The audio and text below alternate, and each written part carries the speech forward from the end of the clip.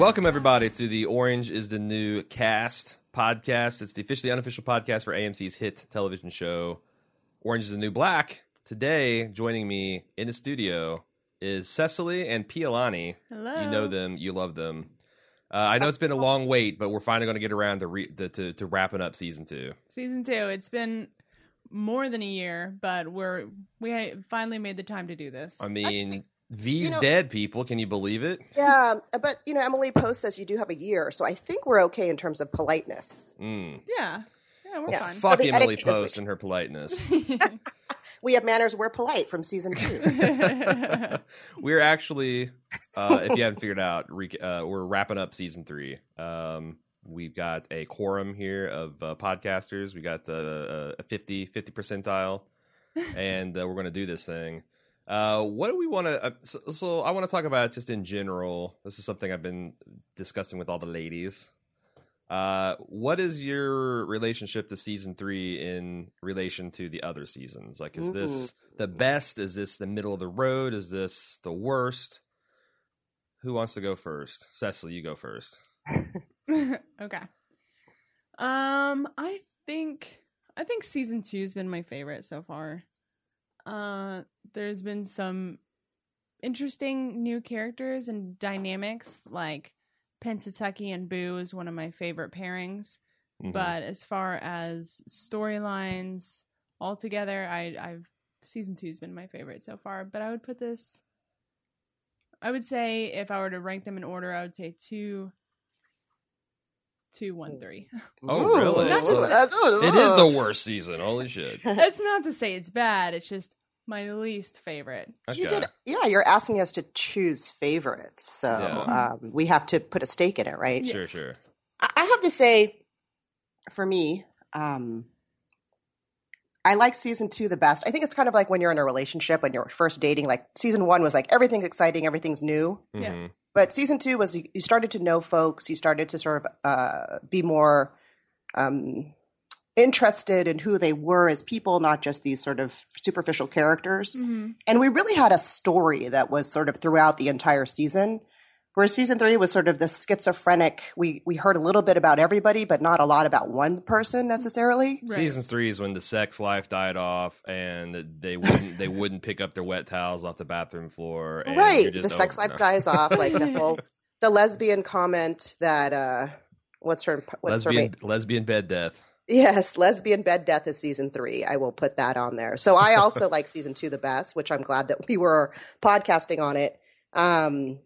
I like season 1 because I felt like it was all new and fresh. Mm-hmm. And season 3 was really inconsistent for me. I didn't love every single episode. I was sort of at the middle of the season. I said, damn it. Why are we podcasting on this again? I'm not excited to talk about it. Yeah, there was a 3-episode stretch in the middle, maybe even longer, in between. I thought that it started really strong, but in between, like Piper getting, in between the Pennsatucky Boo axis and Piper getting her panty business off the ground, which was kind of, surprisingly entertaining towards the end, there was a little lull where I was feeling the same thing, like, I don't know about this season. Yeah, yep. I think they could have easily made this the last season if they weren't going to have one main story thread that would. I feel like the only cliffhanger type thing that will take us into the next season is the fate of Maritza, or Marzipan, as you call her. Mm-hmm. Sure. Marzipan. And also sort of what's going to happen with Caputo, right? He's at this crossroads of, will he be this leader? Will he be this corporate guy? Will he there's that come too.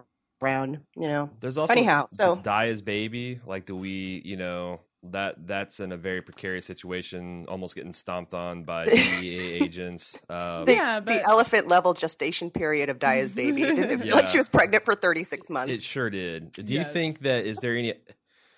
I feel like where they're going to go with this is somehow Daya and Mrs. Pornstash are going to, even though Alita is... I mean, Mrs. Pornstash, if she gets back in to an arrangement with this family, is going to demonstrate my theory that I think she's secretly crazy as Pornstash. Nice. Because, on the one hand, this is kind of all Alita's fault. She's the one that did the money grab. She's the one that did the baby's dead. So Daya could probably get on the phone and be like, "My mother's a lunatic. I don't know what the hell's going on." I mean, what choices does she really have anyway? Yeah. Cesar's in jail. That's what I'm saying. Her baby's going to be a ward of the state. It will be, yeah. Yes, But- yes. And she didn't terminate the parental rights, so I guess, she could probably streamline it. I feel like that's where they're going to go, but I just don't know about the Mrs. Pornstache. She worries me. I think it'd be fantastic if Mrs. Pornstache came back because she's just incredible as an actress. Yes, but So that would be great for the show. But wouldn't they DNA test that baby? And that's not, it's not Junior Pornstache. oh, that's true. But I Right? feel like It's if Bennett. the biological mother, that's something that you start DNA testing when. Do you have to request it? Yeah, I was gonna say it's like if there's a dispute, then but if it's like everybody just signs paperwork and everything's cool, then you don't have to worry about that. Yeah. So we don't know who she signed as the biological father on that piece of paper. It's always an option to leave it blank, Mm. right? Mm-hmm. Mm. So, I don't know. There's a little bit of drama, but I'm kind of, Alita and Daya is just such a crazy relationship that I'm finding it hard to care. And I don't think we're ever going to get Bennett back. So, That's so strange. it's going to be interesting to see if they can find something for Daya to do that she Right. can kind of stand alone, because I'm not interested in her interactions with her mom. Did we ever find out why Daya is in prison? Was it Yeah, for no, the she got drugs? she got mixed up in drugs with her boyfriend, which might have been Caesar. Like No. No, I thought Caesar was kind of like overseeing the operation and they slept together at one point. that's what I'm saying. I feel like they, I wouldn't call him her but boyfriend. but I wasn't podcast. See, that's the Well, thing. Like everyone you slept with was your boyfriend. Just kidding. just a business relationship that was cemented with some wine and Yes. poussey. Quadrant. Pussy. It's one of the job benefits. Yeah, it's a perk. The HR department came down That's and said, drug test and bed test. We have available pussy in this office. No, I don't know. It's going to be really interesting to see if they can turn her into an interesting standalone character. But the one thing Genji Cohen can do is reinvent these people, because I did not see Pennsatucky coming. The fact that she was essentially just a foil and a villain. And then they turned her into a three-dimensional sympathetic character with a flashback and a pretty juicy and heavy plot. Right. Loved Team Pennsatucky this year. I mean, she was fantastic too. Right. Didn't see the terrible teeth racist from season 1, someone that I genuinely would care about what happens to. As far as I'm concerned, I'm kind of with you guys. I'm more of a 2-3-1. Mm. Not that 1 is bad, but I thought Right. this, some of the emotional moments here were incredible. And I kind of broke it down with Kelly, because we talked about this in the last podcast, is that I feel like the stakes collectively in season 2 were just really high. V was a force of nature and a menace, and it was some real dread about what that's going to do to the prison. Right. Whereas this season, there were never stakes that high. They were, like with the Pennsatucky stuff, it was super personal and super high stakes for her. But that stuff, no one else in the whole prison besides her and Boo even knew that happened. Right. So I think that was an incredible single, but everything else kind of, the V thing kind of tied everybody together. And Piper's panties were kind of like that, but not nearly to the same scope. No. And also they're at Piper at the heart of it, which is my biggest problem continuing, is that anything that Piper touches is half as interesting as anything that anyone else is doing. And that's the other brutal thing about the start of the season, is the Piper-Alex relationship. Was anyone buying that at all? No. I kind of feel like that rubbed off on Ruby or Rose as well, because by the time they started up their relationship, it was such a juvenile adolescent framework that I kind of was over it before it even began. Mm-hmm. Piper's like, I'm not going to do the martyr cheater thing, and then she did the martyr cheater thing. It's like Piper's reliving high school. Well, Is this Right. how she views her experience in prison? she probably missed that because she went to some all girls boarding school, and Well, she would have been a better lesbian had she gone to an all-girls boarding school. Yeah. She'd have not failed so hard. Right. I'm curious to hear your opinion on this, Piolani, because I know you were one of the big Ruby Rose boosters. Mhm. How are you grading her performance and overall arc this season? In terms of 0 to 10, 10 being the highest, Yes. I would say if the sound was off and her clothes were on, I give her an 8. If you hear her speaking dialogue and she's naked, it's a -5. Oh, wow. I really thought that she just couldn't act. It's so sad. No. I really didn't think she did a good job. Obviously, the material that she had to work with was not as compelling as some of the other storylines. And Nina and I have already had a conversation about the Nazatal that she brings.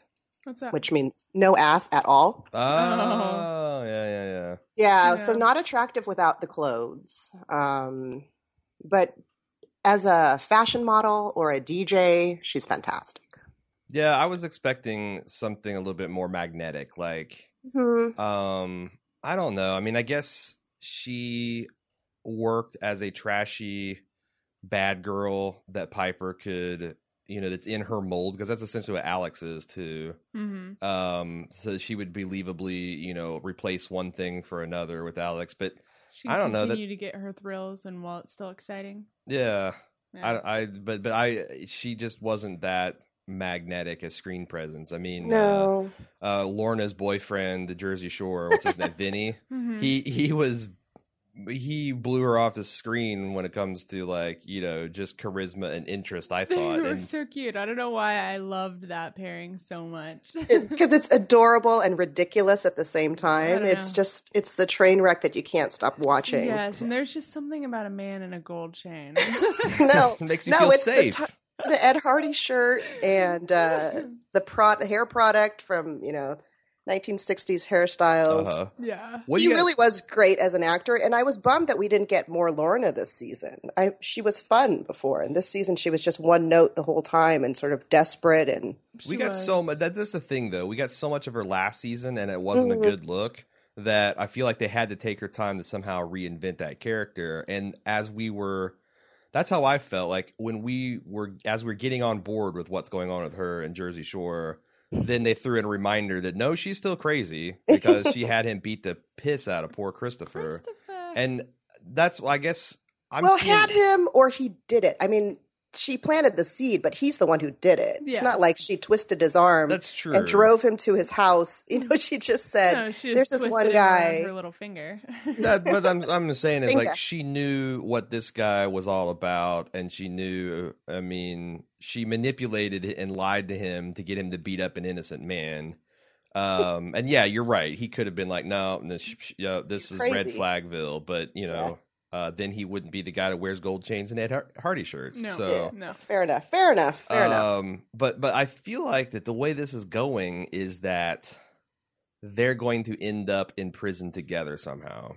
No. Yep. I don't want to see that. No, too trite. I don't know. Well, but here's the thing. I feel like that the way this prison thing's going is they're going to consolidate. It's going to be like a Chicago-style deal, men and women's prison, because that's how you maximize your profit. Although they are packing Litchfield to double the inmates. I just feel like that's where they're going to end up in some kind of federal, non-conjugal type situation, and it'll be kind of a happily ever after. No, but he just assaulted him. He broke into a man's house and assaulted a man. Aaron wants more. I don't know if that gets that's you what sent I'm hearing. to federal prison for kicking someone's ass. That's probably it's more county lockup kind of thing, right? Yeah, and that's the tip of the iceberg of what that guy really does, probably. However, it just sounds like you really want to see more of this character because he brought so much to the show. Here's the thing: I like Lorna, and I actually like him because I used to watch Jersey Shore. Ironically, I actually podcasted on it. Yeah, no, you didn't. Yeah, I did. Oh, which is good luck finding that on the internet. No, not even gonna try. But I want to see more of them, but I also don't want it to be consequence free, because I don't think that's what that show does. That show loves for us to forget about the consequences and get wrapped up in Di and Bennett and how cute they are, and then no, this is still a statutory rape situation, and this is bad for everyone involved. Why do you want it to not be consequence free? What? Why do I want it to not be consequence free? consequence-free. I don't Yeah. feel, I don't feel like that's the show. Like to me, I kind of want Christopher to get justice. Really? Like, I He like- did. Lorna's in prison. Granted, she had someone beat him up outside of prison, and last she did year- break into his house. and Yes. And he confronted her directly and devastated her. What more does he need? Well, he just got the piss beat out of him, and this man has done nothing wrong, and that's all I'm saying. To me, I consider that to be closure in Lorna's mind. Well, I'm and we glad- only care about Lorna. Apparently. Yeah, I'm glad the crazy do More wolf. like, who I do cares about care Christopher? about Lorna. Christopher, go to hell, Christopher. Yeah, no, I'm just trying to think of why she would do it and what she would get out of continuing to bother Christopher. But Well, I don't think she's fun. that's also bad. You know, that's also bad long term for her and Vinny. The fact that I think that's his name, Jersey Shore. We're just going to call him Vinny He because looks like is a Vinny. He's the epitome of Vinny. Yeah, he's the pure With his Vinny. Camaro. Yeah, he's the Yes. pure Vinny essence. I don't know. That's a bad way to get your relationship started. A revenge scheme on false pretexts. And prison pen pal is not a bad way to get a relationship started. That's true. Yeah, I don't know why I'm.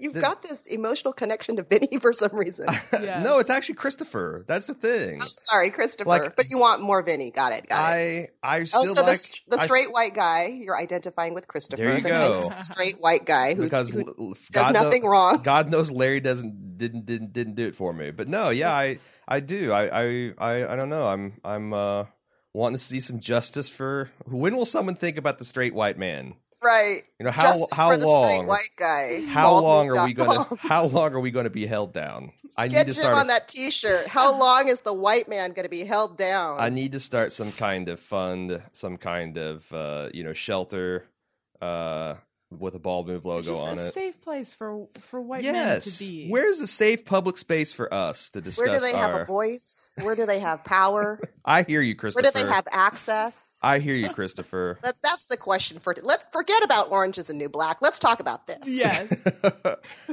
So okay, apparently I'm just wrong, and we will move on to it. Where are you guys interested in seeing the panty business? Did the inevitably slide into Scarface territory with Piper getting machine gunned into a pool of water? I mean, that's where this goes. This is the Breaking Bad. This is the Wire. This is the Scarface direction. Piper can either wake up and stop this before it turns into an honest to God prison gang, or she can take it to its logical conclusion and Gingy can get kind of dark and operatic with it. What I'm really curious about is how much time Piper actually has now. How much time does perjury get you? Yeah. And I mean, did I actually say this on air on one of our podcasts? But I was thinking that Piper could continue the business outside of prison and be the outside contact for all the women and still inside. I mean, that's pretty lucrative business. Yeah, but it's still an illegal business. That's right up her alley. Yeah, I'm like, is that going to be one of She's the? truly broken bad. I felt like I don't feel like she's truly broken bad. I feel like she was putting this air on to try to be a badass. But there was always some soft edge to it. Like you wouldn't have brought, was it Maritza?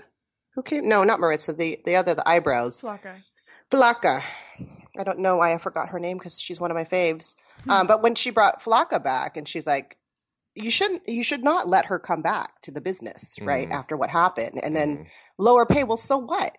She's still inside. I don't feel like Piper is smart enough to be Tony Montana and have some sort of crime. But it seems like she's really, really enjoying it. Like firing Flocka first. And Oh, then... the taste of real power that she probably has never had in her Maybe life I just didn't before. buy it. And then breaking up with Alex. I mean, and then ultimately getting Ruby Rose sent to Max. Getting a tattoo. Yeah. Yes, giving herself a tattoo. Yeah. I mean, I don't know. It seemed like signs of someone who's really enjoying. I wonder if Yeah. one of the things is that, like, Underworld. if let's say the next season's the last season, and our final shot is of Piper, who you remember that white girl from season 1? It was all cornrowed up, and she died of a heroin Yeah. overdose. Yeah. What if We she liked looks her. and talks exactly like you're seeing, like, because she gets busted for this, and It's she gets like cyclical. she gets 10 years added, and you see Oh. like 5 years later, she's the one kind of catcalling the girls, Yeah. and she's just, you would never know she was this privileged girl from this background because the institution has done this to her.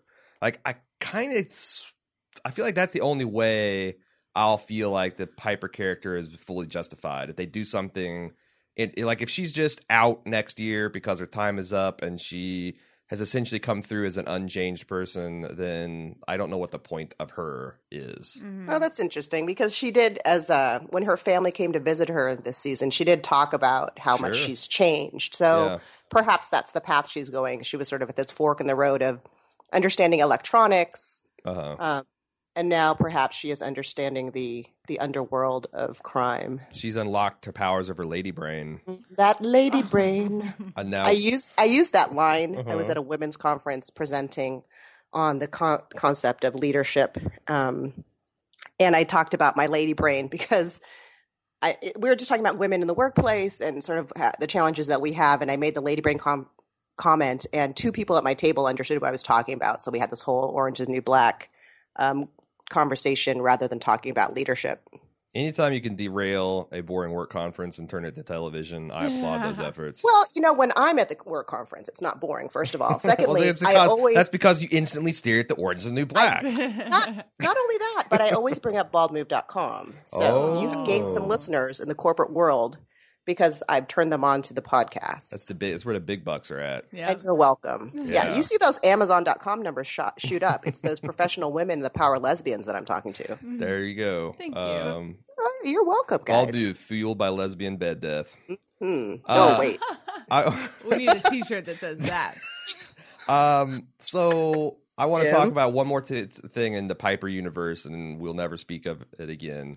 Till next season. Alex.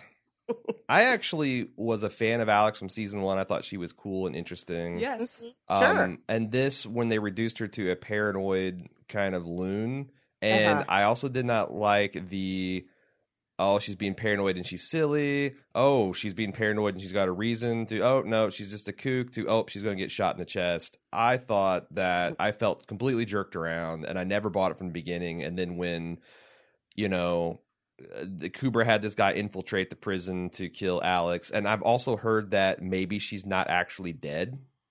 Kelly brought that possibility up in last episode. I didn't think she was dead. That she's actually was mentioned in the cast for season 4, and I don't know if that's just like you'll see her body dead or there'll be flashbacks or what. But if she gets out of that situation, I don't know what to do, because why in the hell would Kubra send someone in there to kill her and then the guy just not do it? He's there in a prison with a gun, and he's not going to shoot her, or he's going to shoot her and miss, or just, that's just, you've already taken a cake with 4 ridiculous layers that I've just laid, and then you're putting a ridiculous, Cthulhu bride and groom on the top of it. I just don't know. Oh, the visuals. What are you Yes. guys, so are you guys feeling me on that, or am I just blowing this out of proportion? I agree. Mostly, I'm just I'm resistant to Alex dying because I was resistant to the degradation of her character. Sure. Like you said, I liked her in season 1. I think it was a shame that she wasn't in season 2 more for other interesting things to happen to her. Yeah. And this was just, I think, a waste of her talents. So I don't want to see her die, but I think that Not like would be the this, logical yeah. conclusion. Yeah. Drag it out. It's just going to make it more painful. Yeah, they need to bring her, if they bring her back, which I don't think they will. They weren't even supposed to bring her back for season 2. There was some, they had said at the end of season 1 that she was done. Yeah. And I was sad because I really liked her character. I thought that too. she brought a lot. But if they bring her back, they've got to figure out a story that's going to make it compelling for us to care about her, because she really went through this weird downward spiral in Yeah. season 3 and had material that just made her look like paranoid crackhead, Yeah. which is not who she was. She's You know, presented as such an interesting character. But I feel like Piper makes her stupid. Like, have you ever seen people in relationships that, yes, like, they're fine, you like them, and then they're Yeah. with this person, it's like they're not the same person anymore. What the yeah. fuck? So I, pussy whipped. Is that what she went through? I don't know. She's pussy. That's not quite the synergy because she's definitely the mentor and the dangerous one, and kind of the one that's But something about them, they get together, and it's just toxic, and it doesn't work. Yeah. Fair And enough. I would like to see her maybe, Alex just kind of doing her own thing, being the lone wolf, being the lesbian jackal, if you will, and Piper just stay the hell away from her. The aspirational goal, lesbian jackal. I think that would only work if one of them were to get out of prison again, but Mhm. then we wouldn't be able to follow that character because they're out of prison. So I don't know. I think they're at a loss of what to do with these two. I also want to talk about some of the other characters. So let's talk about Chang, because I was kind of left Yes. cold by her plot line. And because that's like, most of the women, when we get their backstory, we already know them on some kind of surface level, and then the backstory helps us to more deepen the appreciation and understand how they got here. Where Chang was largely a mysterious kind of one-note character, and then we got this backstory that doesn't really inform anything about what she's doing today. Mm-hmm. And I know Kelly disagreed because she's like, arguably, Chang is the most badass Michael Corleone woman there. She ran an entire criminal enterprise, and she had people killed on her orders. So did Red. Red, no. Red was like the consigliere of that organization at best. She was not the Godfather. Chang was the Godfather.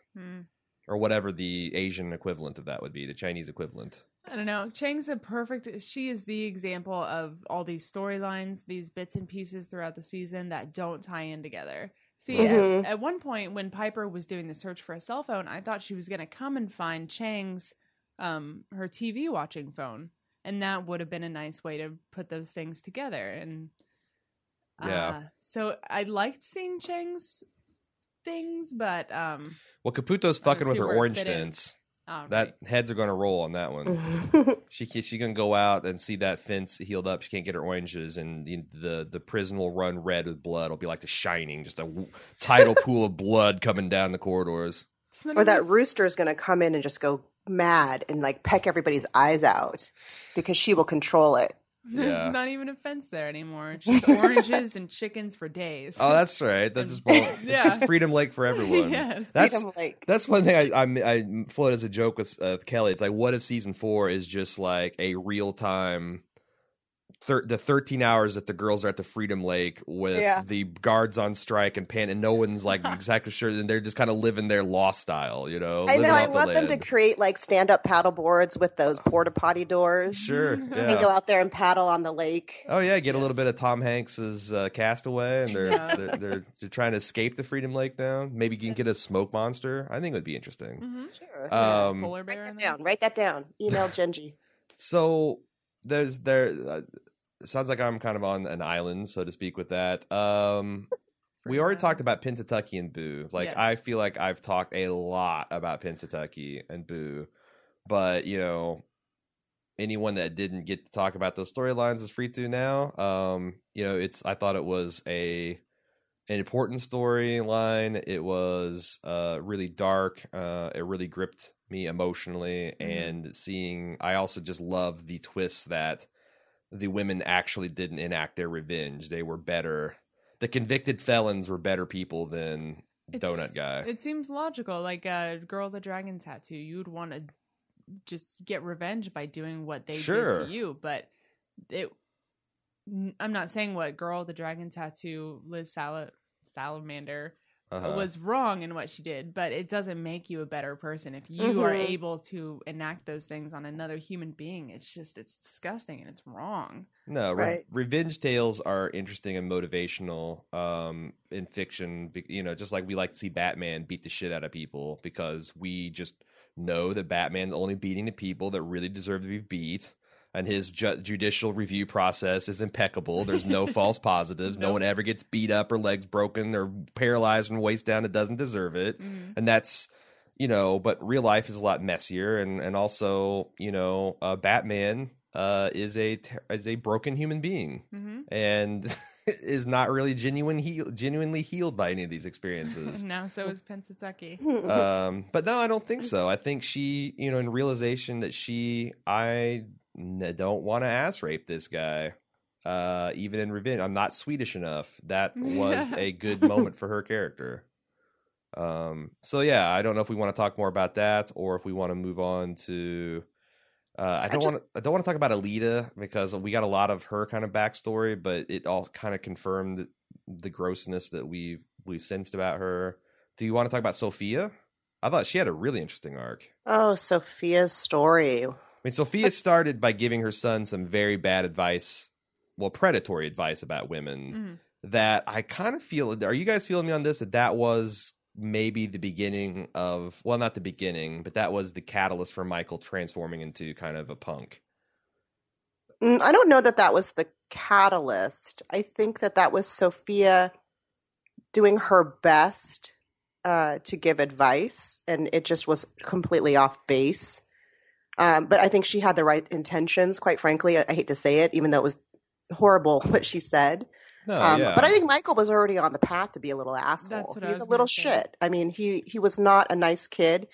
Once his father became his mother and went to prison, it probably messed him up emotionally so much that he just couldn't figure out how to cope as a kid. And then hormones start kicking in and peer pressure starts coming up. Yeah, he's a young man on a path, and she just gave him more fuel to that fire. No, that's the year. So I mean, maybe it's more the icing on the cake than the catalyst because the sprinkles perhaps, not the icing. I know his wife, her ex-wife, said something along those lines, like, you're blaming Benny, but what's this you told about the girl? Now I've got him with insecure girls all up in her skirts, and she was blaming her for that advice, which I thought was kind of interesting. And then.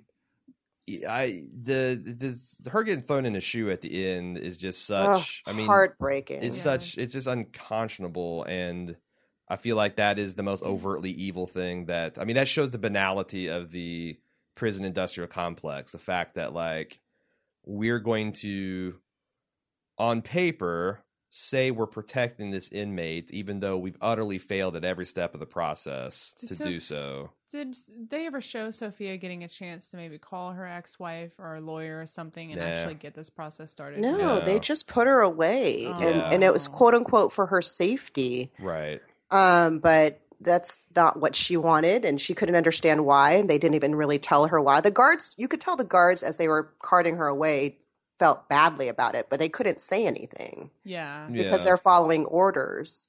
Mm-hmm. It was horrible. But, it's also, I think there's a little bit of a slight commentary there that the guards are willing to walk out over issues they have with their pay and benefits, but they don't mind holding their nose and throwing an innocent woman into shoe. That wouldn't be something they'd stage a walkout over. Mm-hmm. And I don't that's something I've just kind of made my own connection, but do you guys feel like that's actually there? It's a subtle commentary about, everybody's kind of out to get theirs, and that's why there's a lot of problems with the minorities we have, simply because the majority is this, ooh, that sucks, but what are you going to do? It's like when you see a cop pulling over someone from speeding, it's like 20 cars could pull over and beat the cop up and throw him in the trunk and save the speeder. But we don't, because it's like, oof, better him than me. And I feel like when you've got minorities, that thing kind of snowballs, and it's not for any reason of outright malice, although you do have the malicious people, but it's more like, I just don't, man, I don't want to stick my nose in getting that kind of heat. What if a Ford or Maxwell or Rod Cocker helped her out by making that call for her? That would be a way to redeem them. Yeah, and I'm not saying that this isn't like they're evil people. They're just following orders. I know. And they're keeping their job, which got a lot of Germans hung at the Hague. So I think that is putting someone in the shoe is just inhuman. Period. Yeah. So where do you draw the line? You're going to put this person, in there for 3 No, days. I mean, if someone beats the shit out of another person, like inhuman or whatever, they need to spend some time in the shoe. Sure, but I mean, where would you draw the line? How long would you let her stay in there before you're like, I can't do this? Well, the other thing is, it seems like it's not even for her protection, because that was never an issue until she started talking about lawyering up and going to the press. It's like that's the what's the really horrible thing on top of this is, it's, you know, like I said, on paper it's for her own protection, but even within the company, that's it's widely understood that that's just purely punitive. Yeah. Mm-hmm. And I think Sophia's going to know. I'm very interested to see. What I'd really like to see is Sister Ingalls spearhead this, because she's got that, you know, she got all up in High Dungeon last year over the prison conditions, and Yeah. she did that hunger strike, and she's already kind of replugged into that nun network. Mhm. It would be kind of cool to see her, because they also had made this deal of them kind of making up and reminding us of that bond they had in season 1. I think it'd be cool for, you know, Sister Ingalls to have one last crusade. Did Sister Ingalls give up being a Jew? No. Well, she never was. She was this for. She was. No. I Never had give up air the kosher quotes, but you meals. know, Yeah. she still wants those kosher meals. She's Yeah. a Jew for food. A foo. Or a Jude. She was a Jude. She's a Jude. A Jew yeah, for food. She's a Jude. But no, I think I don't know. Maybe that will be a minor scandal that she's actually eating kosher. She was definitely very politically active in her youth, so Sure. perhaps we could rally that again. And they did have a relationship. Sophia and Sister Ingalls had some sort of connection and relationship. So you're right. Is there going to be any happy end? Speaking of Michael and Benny, is there going to be any happy ending with Gloria and Sophia with them being able to reach their sons from within prison, or is this just going to be more of a realistic? This is what happens to kids when their moms get put in the system. Well, I think it depends on whether Orange is the New Black wants to be, you know, a political commentary or a social commentary kind of show. It absolutely I don't know does. Yes. I don't know. I feel like they're up and down. So they're getting more of a commentary, but they're touching the surface on a lot of issues because there's so many characters and so much diversity in the show, Right. They're not which is solving good. problems, But they're just at the same highlighting time, them. yeah, I don't feel like they're drilling down on anything. They're touching on the food and the horrible conditions of that in the prison system, but there's no resolution. You know, they're touching on the punishment of somebody like a Sophia, and there's no resolution. They're touching on cutting back on pay for the people who work in the prison, so bringing in less qualified people. Yeah.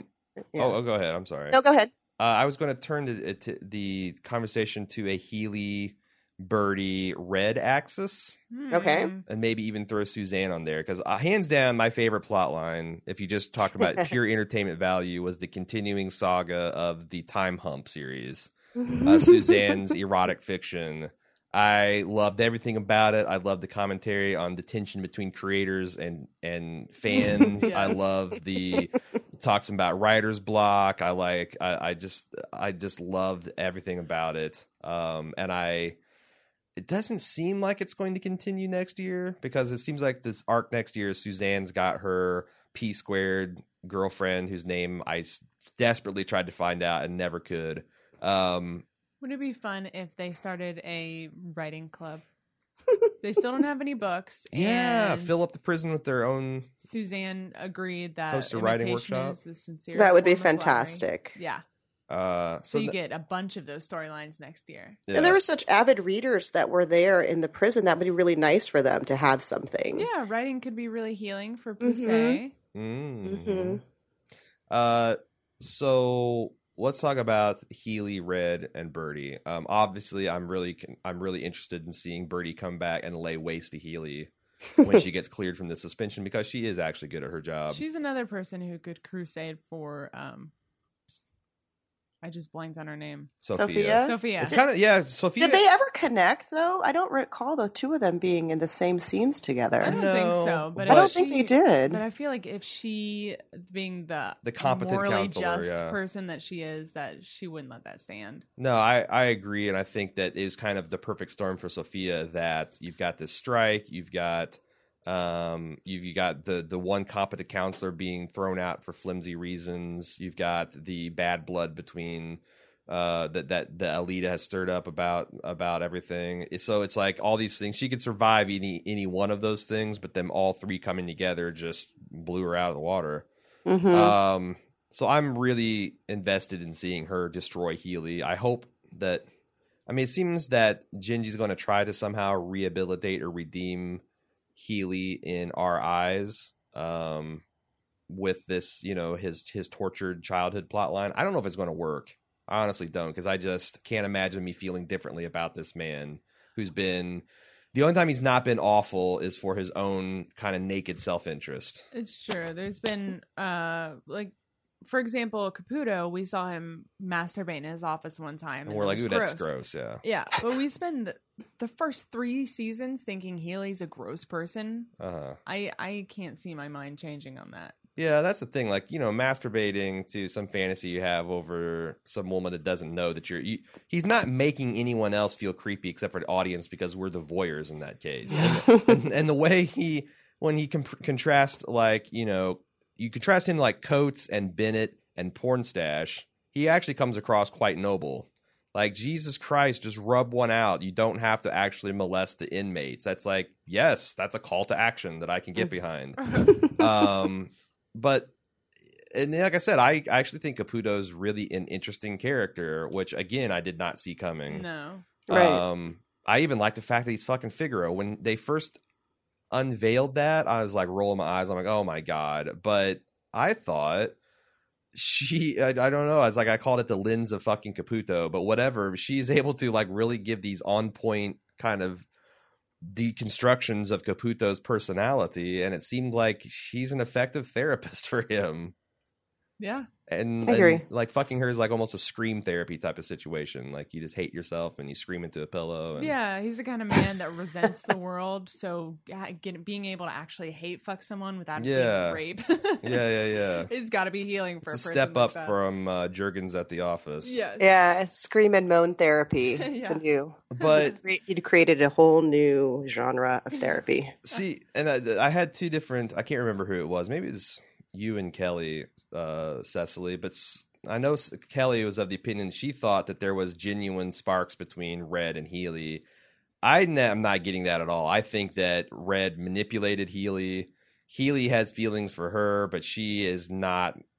Red's too smart to shack up with Healy in a post-prison or present prison context. Agree, disagree, what? I agree. I think that she was manipulating him at first, and then they had this talk where she said, I had to do it and you don't understand, and she made him understand. Mm-hmm. And then it came back around to where they do have feelings for each other. He gave her the corn, she gave him the quiche, and I hate it, but it seems that there are feelings But that's being caught here. I felt like what she said was honest. Like, I appreciate having you as a contemporary peer who's not a woman and who is not crazy in the same way these women are. But that's it. Our ship's passed too late in the night. I know you've got a Russian woman fetish, but I'm not. I mean, I feel like that Healy still wants more, but from her perspective, she is not interested in the package to Healy. And Kelly's like, well, I just thought she said it had a lot of honesty in what she was talking to his wife when she dressed her down for ignoring this good man. I'm like, yeah, I mean, she definitely was using part of the truth, because I do feel like that his Russian wife is a little bit, I don't know, man. I keep going back and forth because he lied to her. She's and every completely right sold to hate him a false bill of goods, and then you get there and it's not this dashing psychological it's fucking Healy. So, like, of course she's going to be miserable. Yeah. But, yeah, I can't stump for Healy. I try, and it just, nope, the more I think about it, he's just terrible. And he needs to be defeated. He needs to be drummed out of the prison.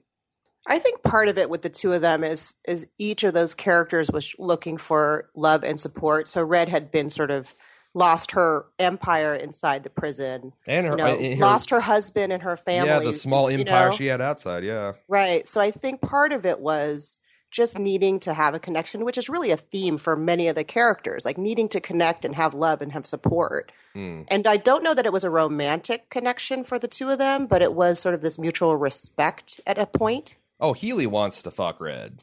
I think Healy wants anybody, though. Okay. I don't think that Healy is fair. necessarily romantically I mean, yeah, maybe he thinks he is, but I think it's more he's lonely and nobody likes. Remember, like nobody liked him. Nobody wanted to talk to him. No one wanted to go to his cookie circle. No.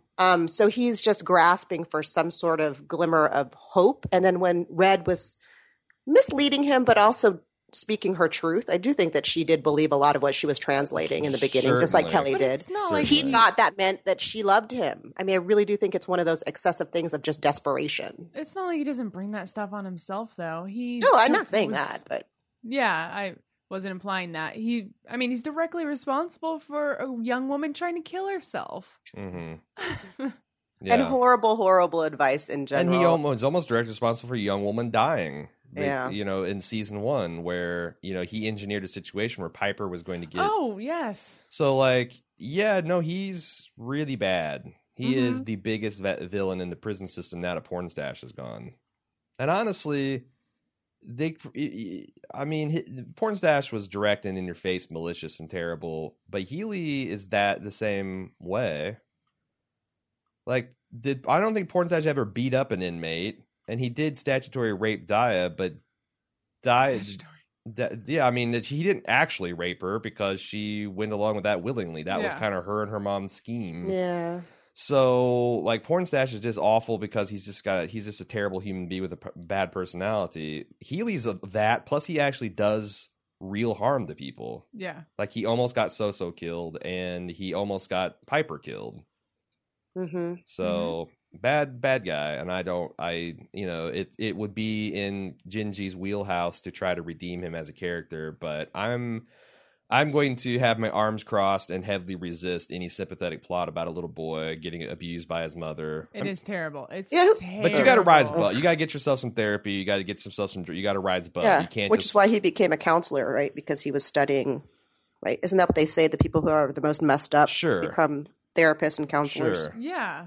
I But figured you'd help yourself get better along the way. Yeah, I feel like Healy, he believes things about therapy that flatter his ego, and he rejects things that make him question his assumptions about men and women and that kind of thing. Yes. Fair enough. So we hate Healy. We do hate Healy. That's just the right thinking thing to do. That's the title of this podcast. We hate Healy. I've got some email. Do you want to do some email, or do you have any other things you guys want to talk about? Let's do email and see what that spurned for us in terms of more conversation. Okay. Well, first we have Stephanie P. And she is a longtime listener of Bald Move, and she's actually a fellow Hoosier from Northern Indiana and attended IU Bloomington. Go Hoosiers. Hi, Stephanie. She says, I'm writing to you about Orange is the New Black, the season 3 finale. I wanted to comment on a remark you made about Roman Catholicism and the toast thing with Norma. I wasn't sure what you were implying, but as a lifelong Catholic and with 12 years of Catholic school under my belt, I can assure you that we don't believe in toast appearances.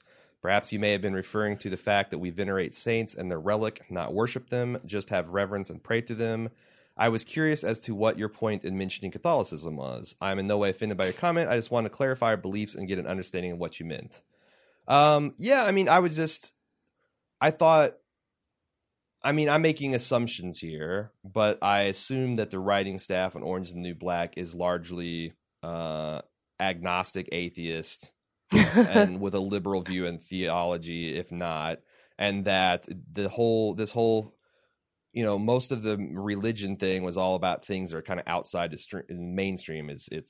They talked about a lot of Judaism. They talked a lot about this weird Norma cult. They talked a little bit about Amish and all the mainstream, like Christian, Black Cindy's father as the Black Southern Baptist was unequivocally painted in a negative light. And I just made the point that I wonder if the cult people were, kind of worshiping the toast stuff was a kind of a nod at, some of the peculiar things about that, Catholics get up to, or the Pope appears in a piece of burnt toast, or Virgin Mary appears, or Jesus with his flaming heart and a piece of burnt toast. If that's like all y'all, even the mainstream people, a little crazy too. And that's all. I mean, I wasn't a dig on anybody, and I also, I think this is interesting. And I'm not judging. I'm not judging. Mm-hmm. But when you say that we venerate saints and their relics, not worshiping, we just pray to them, and revere. It's like, okay, where does the line of worship stop And well, this is just prayer and reverence. Oh my gosh, my mind is spinning right now. So can I? May Yeah, I you respond? are. Yes, You please. are a Roman Catholic.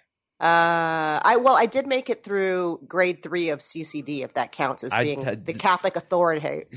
On this podcast, sure. Verified credentials. So let me start with the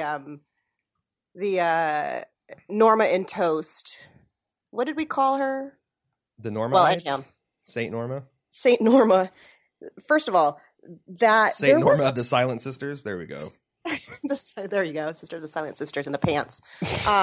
There was a stream of Virgin Mary sightings in things like toast or scrambled eggs or the side of a tree for a long time. I want to say maybe in the 90s. Mm-hmm. And my sister, who happens to be a filmmaker, was actually working on this documentary that was following one of these Virgin Marys in something with a comedian named Kathleen Madigan, who's Catholic. She's Irish.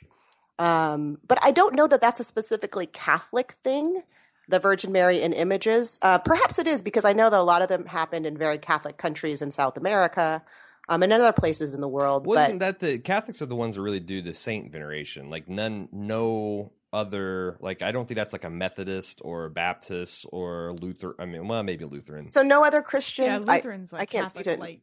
Yeah.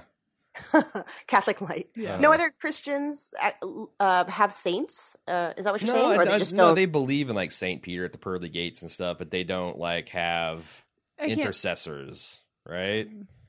And I don't know. So when and I was again, growing I'm up, the speaking thing- as Jehovah's Witness, and Yeah. and they poo pooed all that shit. Like if you're praying to anybody but God, you're flirting with the divine retribution. So. Well, I remember. Okay, first of all, not only was I raised Catholic, but my parents are from the Philippines, so there's this whole other sort of cultural thing going on with being Catholic. So. Mhm. Oh, is there like an equivalent of the Santa Muerte stuff? Like, do you Oh, have like some yeah. kind of weird So- Filipino twist on it? We have lots of weird Filipino twists, and not just in our pastries. Yes. So we would worship the baby Jesus. So there'd be this little Baby Jesus with a crown and a long red cape. Super And I'm sure Jesus. he had it was baby Jesus because he Okay. was young. He was still a child, Uh-huh. not an infant. Oh, like toddler Jesus. Yeah, toddler Jesus. That's good. He was about 3 Uh-huh. and in his Huggies with a big velvet cape on. Mm-hmm. I remember that. The Virgin Mary is very big in the Philippines in terms of Catholic. You know, we ask the Virgin Mary for a lot of help with our families.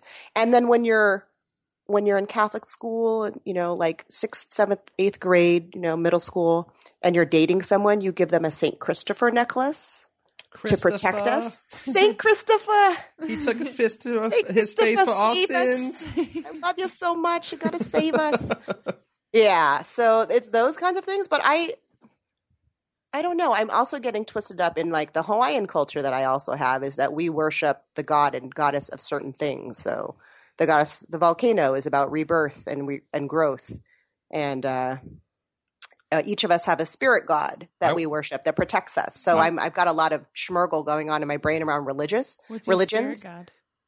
Say that again. What's your spirit god? It's like I can take this. It's Dwayne the Rock Johnson, who I recognize in my personal pantheon. Well, Jason Momoa as Aquaman. Also Okay. acceptable. Also Okay. acceptable. It's Very it's acceptable. it's a dual god system. Yes, and he smells really good. I've never been close enough to Dwayne the Rock Johnson. So anyhow, that was not very Catholic of me to say since he's married. Oh yeah, Thou shalt not covet some your other woman's neighbor's penis. husband Other woman's or penis. OWP, the op.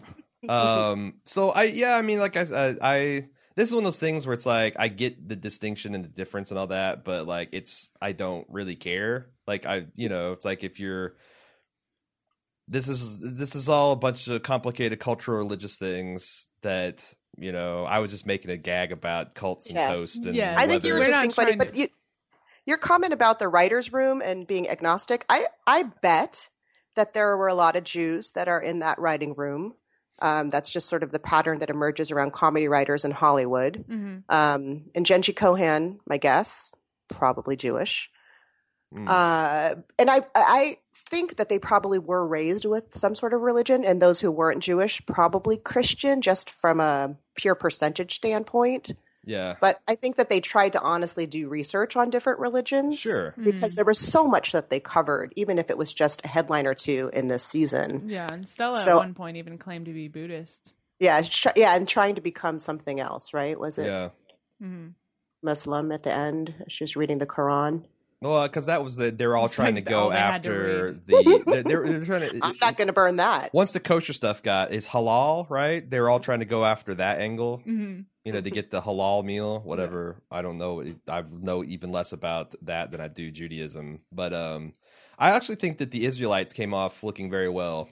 I actually really admired that take on Judaism, and every time I've seen it depicted or talked to people, I feel like they're pretty right on. Like, if there is a God and he has a relationship with humans, I feel like the relationship as depicted by the Jews feels real to me. It feels like the realest type of relationship a man, a human could have with a God figure. That you're just kind of struggling, and you're struggling to comprehend, and God's and live not a good life here. And God doesn't matter. He's not demanding like a complete, unflinching faith resolve, and you're worshiping God, who's like one of your highest holy men, is famous for fighting with God. Literally, like he wrestled an angel until the angel broke his hip. And that's how the whole thing started. So I think that's cool. I think that's pretty cool. And I thought that Cindy's conversion was genuinely moving too. Yeah. So anyway, Big Cindy, as Nina would say if she were on the podcast, she would say Big Cindy. Big Cindy. So Stephanie, I think you should keep on venerating the toast. And that's fine. You got to do what you got to do. Let's continue on to let's see. I think it's Mackenzie. It's not really signed, but that's what the email says. She wanted to say, both of you guys seem pretty positive, this is me and Kelly, about inmates being the ones driving the van was something that Gingy created just for the show to add more drama or get plot done. Well, I've been wondering this as well, and after some research, it turns out that this is an actual job inside federal prisons. Yeah, I believe that. She links to a Journal Star article, and also a Reddit article from inmates that they're talking about this. And she goes, the first link is an article about a prison that's dropping its inmate driving policy after an inmate had an accident and ends up killing a woman. It also goes into what had happened for the prisoner to be allowed to drive. And this is also the comment on Reddit. It says, in real life, the town driver has a gate pass. It means she has been put through an extensive background check and has zero violence on her record and a short sentence. Only the warden himself can approve the inmate who has this job. So pretty much the only thing that's weird about the whole thing is that people have been shown driving the van. That's true, because Pennsatucky would not be someone that you would give a gate pass to. Nope.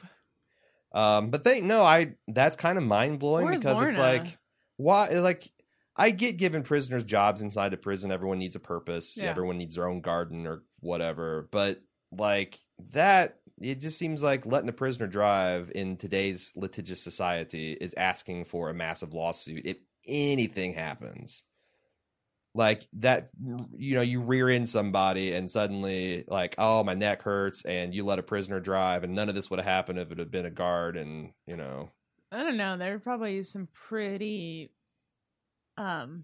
hefty limitations. Well, sure. Yeah, and I think of it as it is about rehabilitation and showing that you're trusting someone who is that's true. Going through the system and developing skills and preparing them. The whole point is really supposed to be You're right. About rehabilitation. To go back out, right? You're right. That's not what's happening in our prison system today. Nope. However, theoretically, that's what it's supposed to do. You're right. So I argue fucked up. that that's why driving is a good thing. I mean, if I were to give driving, someone responsibility. Yeah, and there was a threat of maybe adding 20 more years to my sentence if I were to hit someone or drive into a pole and not kill us all, then I probably would do my best to drive well. You're right. You'd be a safer driver than me. I think they would be safer than any of the guards that are in there. And I think I've seen when they drive, they are actually cuffed to the wheel sometimes. Ooh. Like a long chain so they have mobility, but they can't leave. I feel like I've seen that before, and maybe that was in a movie, but I totally bought that they would have someone driving, particularly like, look at Lorna. I mean, she's nuts, but she's not violent. That's true. By proxy. But That's true. Okay, fair enough. nothing that Unless can be it proved in comes a to court of Kristen. law. All right, let's move on to Margaret C. She has a nice little roundup for us. She says, thanks all of you collectively for a great season. Thanks for listening. She has 4 points she wants to talk about here. 1, in the first episode where Sophia gives that awful advice to her son Michael about practicing on a few girls with low self-esteem, it really seemed like her male privilege from years ago was ingrained within her. There's no doubt that the trans population faces some of the hardest obstacles currently in our country and world, but for a period of time before Sophia had transitioned, she received all the privilege that comes along with being a dude in America. This advice seems so sexist and misogynistic because it's not the Sophia we know. It really made me think that she still must hold some views, whether it be consciously or unconsciously, from when she was a man and received all the privileges that came along with that. I will add that I feel like it's not uncommon to see women internalize misogyny Absolutely. as a way to fit in within the system. So it doesn't surprise me at all that a former man, when he transitioned to a woman and is now a she, really hard to keep all the pronoun stuff straight. That would be something, that's some baggage that they would bring along. Right. Yeah. I agree. And she even says, if being a woman is sort of being victim of all of this sort of cattiness and clique stuff, that's the stuff that she didn't want to be a part of. You remember that line? Yeah.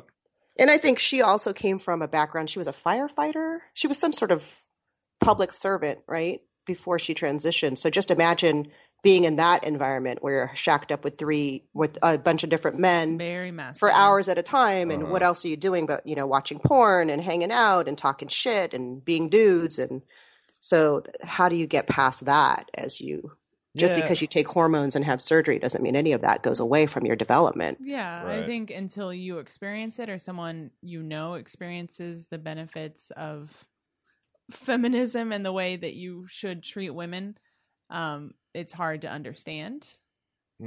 Like Sophia is learning a very hard lesson right now about how you should treat women. No, it's an interesting issue because I feel like this is the now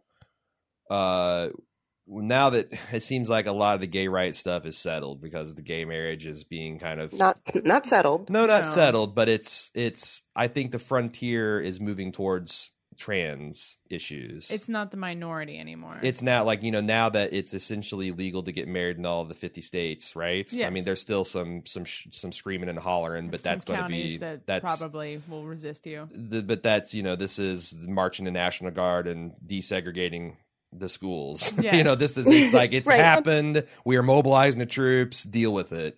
I feel like the trans issues are what is. And of course, I'm treading all over your territory. Do you agree that that's where kind of like the majority of the hate and ignorance is migrating? Well, I think a couple things. I think that let's be clear about marriage equality did not solve all the issues in the LGBT community because Certainly. you can still be fired for being gay or lesbian or bisexual or transgender. Holy shit, for real? Legally? Yes, you can still legally be fired from your job in many parts of this country. So Wow. Oh my God. just know that is the fight is not over in terms of equality just because they have marriage See? equality. There's my privilege showing. I thought it Yeah. was all good No, now. no. Fuck me. No, it's still big.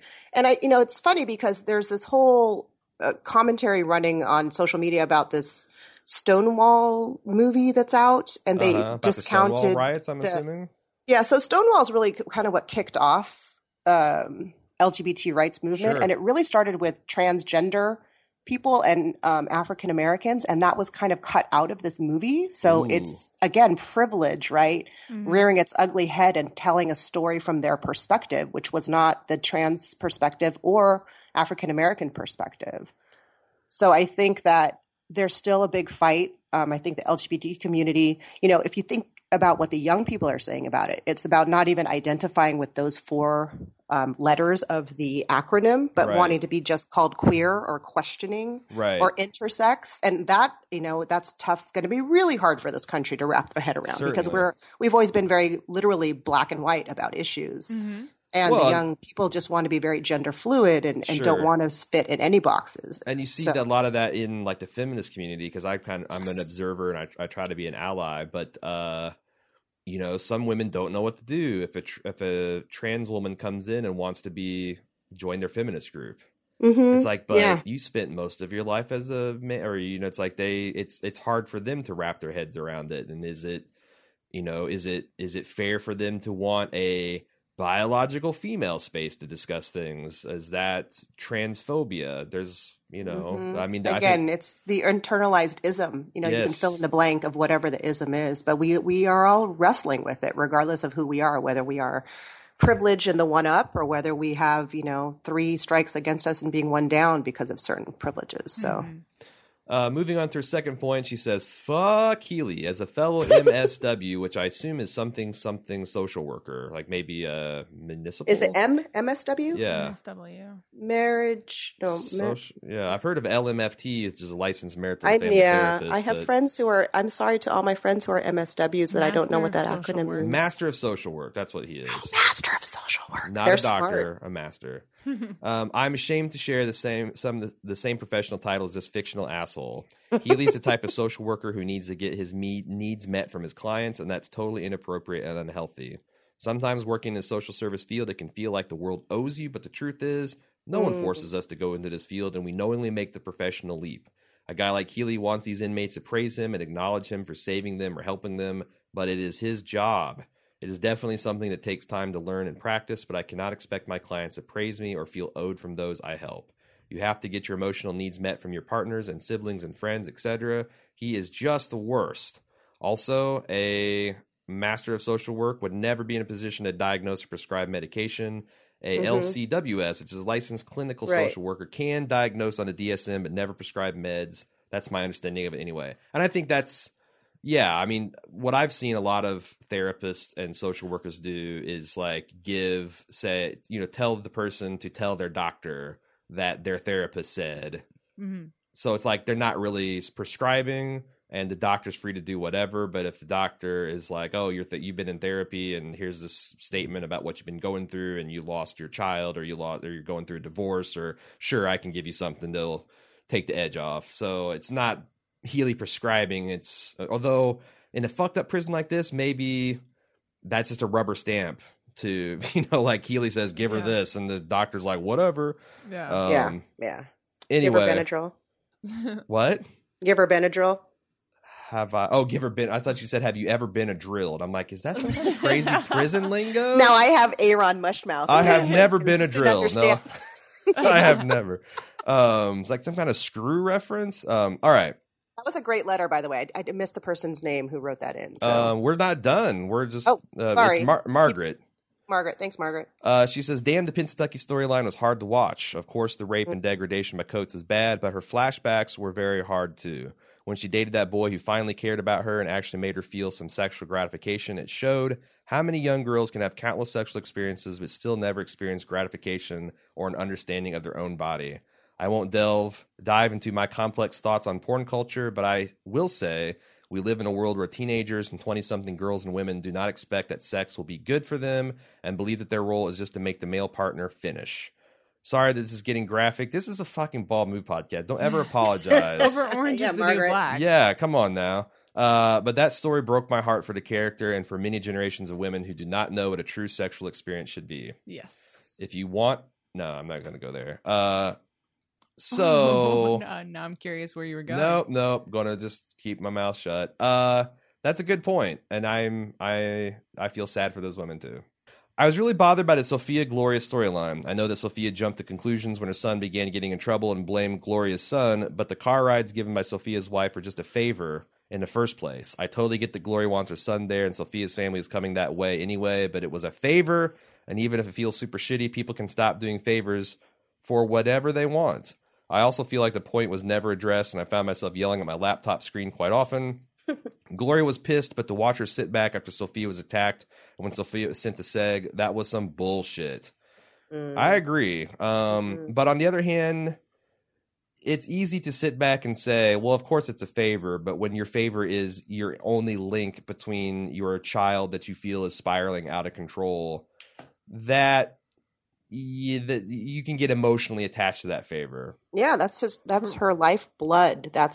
She's a mother, you know, Yeah. and she's trying to be a mother. So absolutely she could get upset and pissed and everything else that you feel. And Gloria, I think to her credit, feels shitty about letting Alita run like this. But she did, even though she was clearly uncomfortable throughout the whole time, she did not speak up and she did let it happen. She could have nipped it in the bud. Mhm. And I think that's going to be an interesting plot line for story of season 4 too, is how she deals with that. Because I think Gloria is a good person.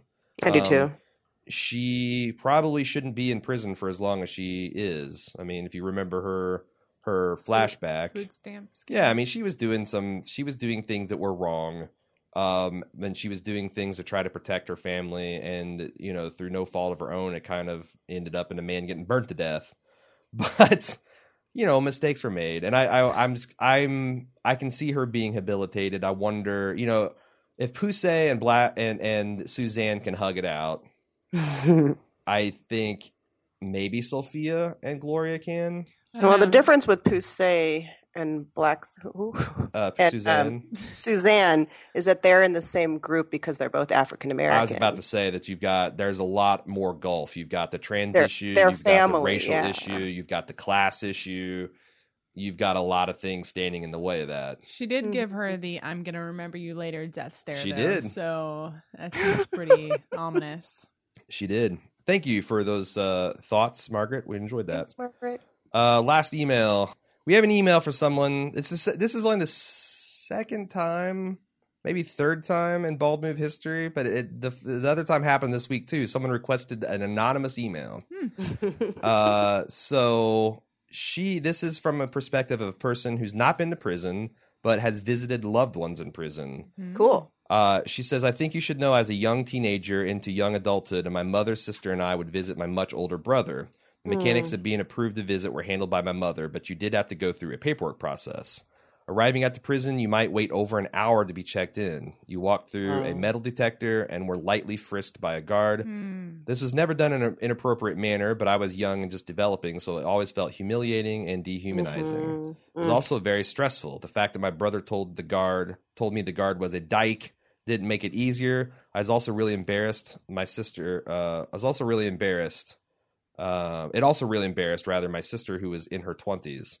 When you visited no one enjoys the official pat down. I still don't like it at the airport. Yeah, when you get that extra special treatment. When you visited prison, you brought a gallon zip bag. Man, I'm having trouble. I just read that as a gazillion. A gazillion zip bags. That's a lot. I think more than was necessary for just holding your IVs. You just have to roll it up quarters. really small. Yes. Wear it like a belt. You could also bring, I think it was $20 in quarters for you and the vending machines. You had to bring them in a roll so they could see that you had no more money than was allowed. Then break the roll and empty them into the bag. This meant you had to bring different quarters every day you visited. I once had a quarter in my pocket I forgot about and the guards didn't catch, and I spent the visit terrified that they would somehow find out and put a ban on my visiting in the future. The great quarter scam of 1993. The vending machines had better snacks than the commissary, along with some microwavable stuff. I don't remember what all, but I think there was a microwavable burger. This is a big deal because your inmate could eat the food without tapping his commissary. You would play card games. You could talk quietly, careful what you said because other inmates would be listening. It's very hard talking. My brother would get frustrated and shut anything about school or my sister's work down as bullshit. I think my mother and my sister were allowed to bring cigarettes into prison because my brother would smoke theirs and tuck one behind his ear for later. Cigarettes were not contraband, at least not as his less secure work camp prison he was sent to after Walla Walla, which I don't know where Walla Walla is, but it's a fun prison name. Sounds like Australia. Washington. It was awkward, especially saying goodbye. They would let my mother hug him, but stared real hard when my sister and I did. It made me uncomfortable. My brother wasn't a sex offender, but they were making sure there was no sexual contact. With your sister, huh? When I realized that fact, I felt sick for days. You would actually see guards gloving up to do searches on prisoners as you would leave. Once that made me cry, but I held it until we were in the car. Also, once when we were visiting my brother, I had worn a shirt with a sheer back without even realizing it. Oh, no. 100 degrees, and I was just dressing to stay cool. There's a dress code for visitors, and this violated it. They should have thrown us all out, but the COs let me go out to the car and change my shirt and let me back in, even though, strictly speaking, re-entry was against the rules. Mm-hmm. The guards were also generally kind to children. As for stamps, my knowledge is thankfully out of date, but when I was a kid, I think you could mail stamps directly to the prisoner, and it didn't count as money going into the commissary, which had been limited monthly or taxed or something, and they would trade them like money. I remember that because we had to get specific stamps. I don't know if they were the licking ones or the self-adhesive, but my sister told me the other ones could have drugs on them. Yep. I don't know if that's true. Plus, Yeah, that's true.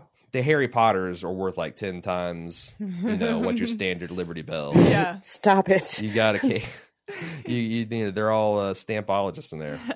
My point is recounting this is to give some perspective on the children visiting the prison, including the one lady's baby whose boyfriend didn't want visiting anymore. I don't regret visiting my brother, but it is damaging.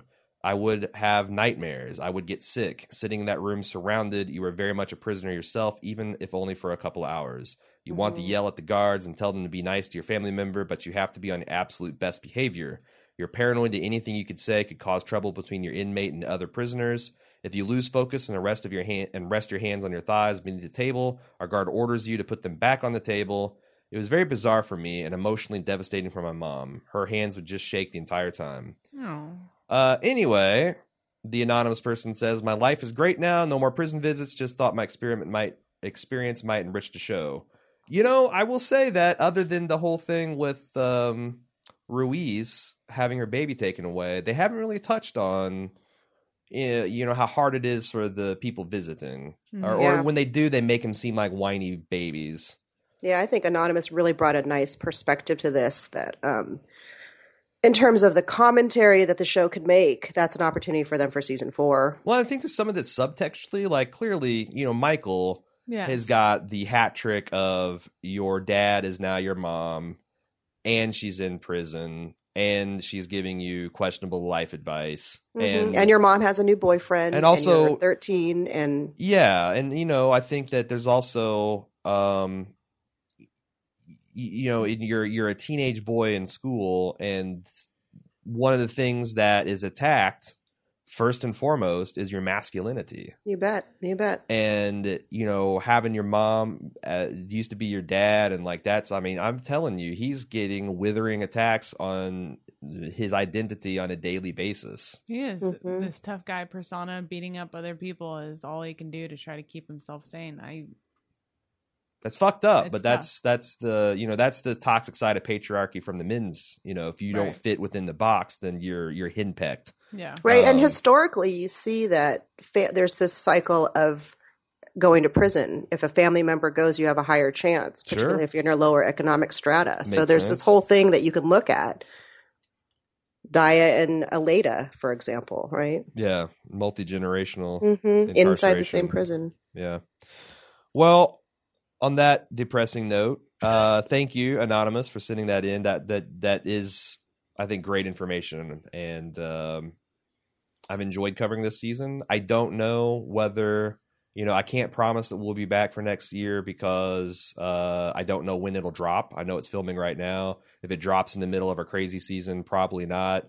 If we don't, I talked to some of the other ladies, and I think if for whatever reason we don't do the full season, it might be cool to do like a series of 4 podcasts. It's more of a roundtable discussion on the season as a whole, kind of like we did right now. Yes, only with all the women that care to participate. I would enjoy that. Because that's the other thing is like scheduling this is a nightmare with all you guys on different time zones with different jobs and people getting sick and trying to plan it all out. And, I think it was doing 2 a week was more successful in keeping the traffic high. Because that's the reason I did that is because after episode 6 last year, the traffic steadily declined because nobody was talking or thinking about Orange is the New Black. Right. And that worked, but it also damn near killed me doing 2 extra podcasts. Nights and weekends and all that stuff. So I don't know how we're going to do next season. I do want to do it in some fashion, and everybody that's on the podcast is invited to come back. So yay. That's it for this season. Thanks for everybody that's listened and participated and gave us shouts outs and especially iTunes reviews. We really appreciate that. That's what helps the show grow. Yes, thank you. Any last thoughts? Everybody. Trust no bitches. Trust no bitch. I think that's the lesson that we all learned this season.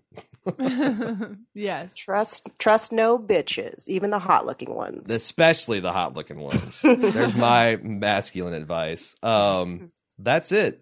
Thank you for listening, and we will be back in some form next year. So dust off your feed when Orange approaches, and we'll see you next time. Bye-bye. Bye, everybody.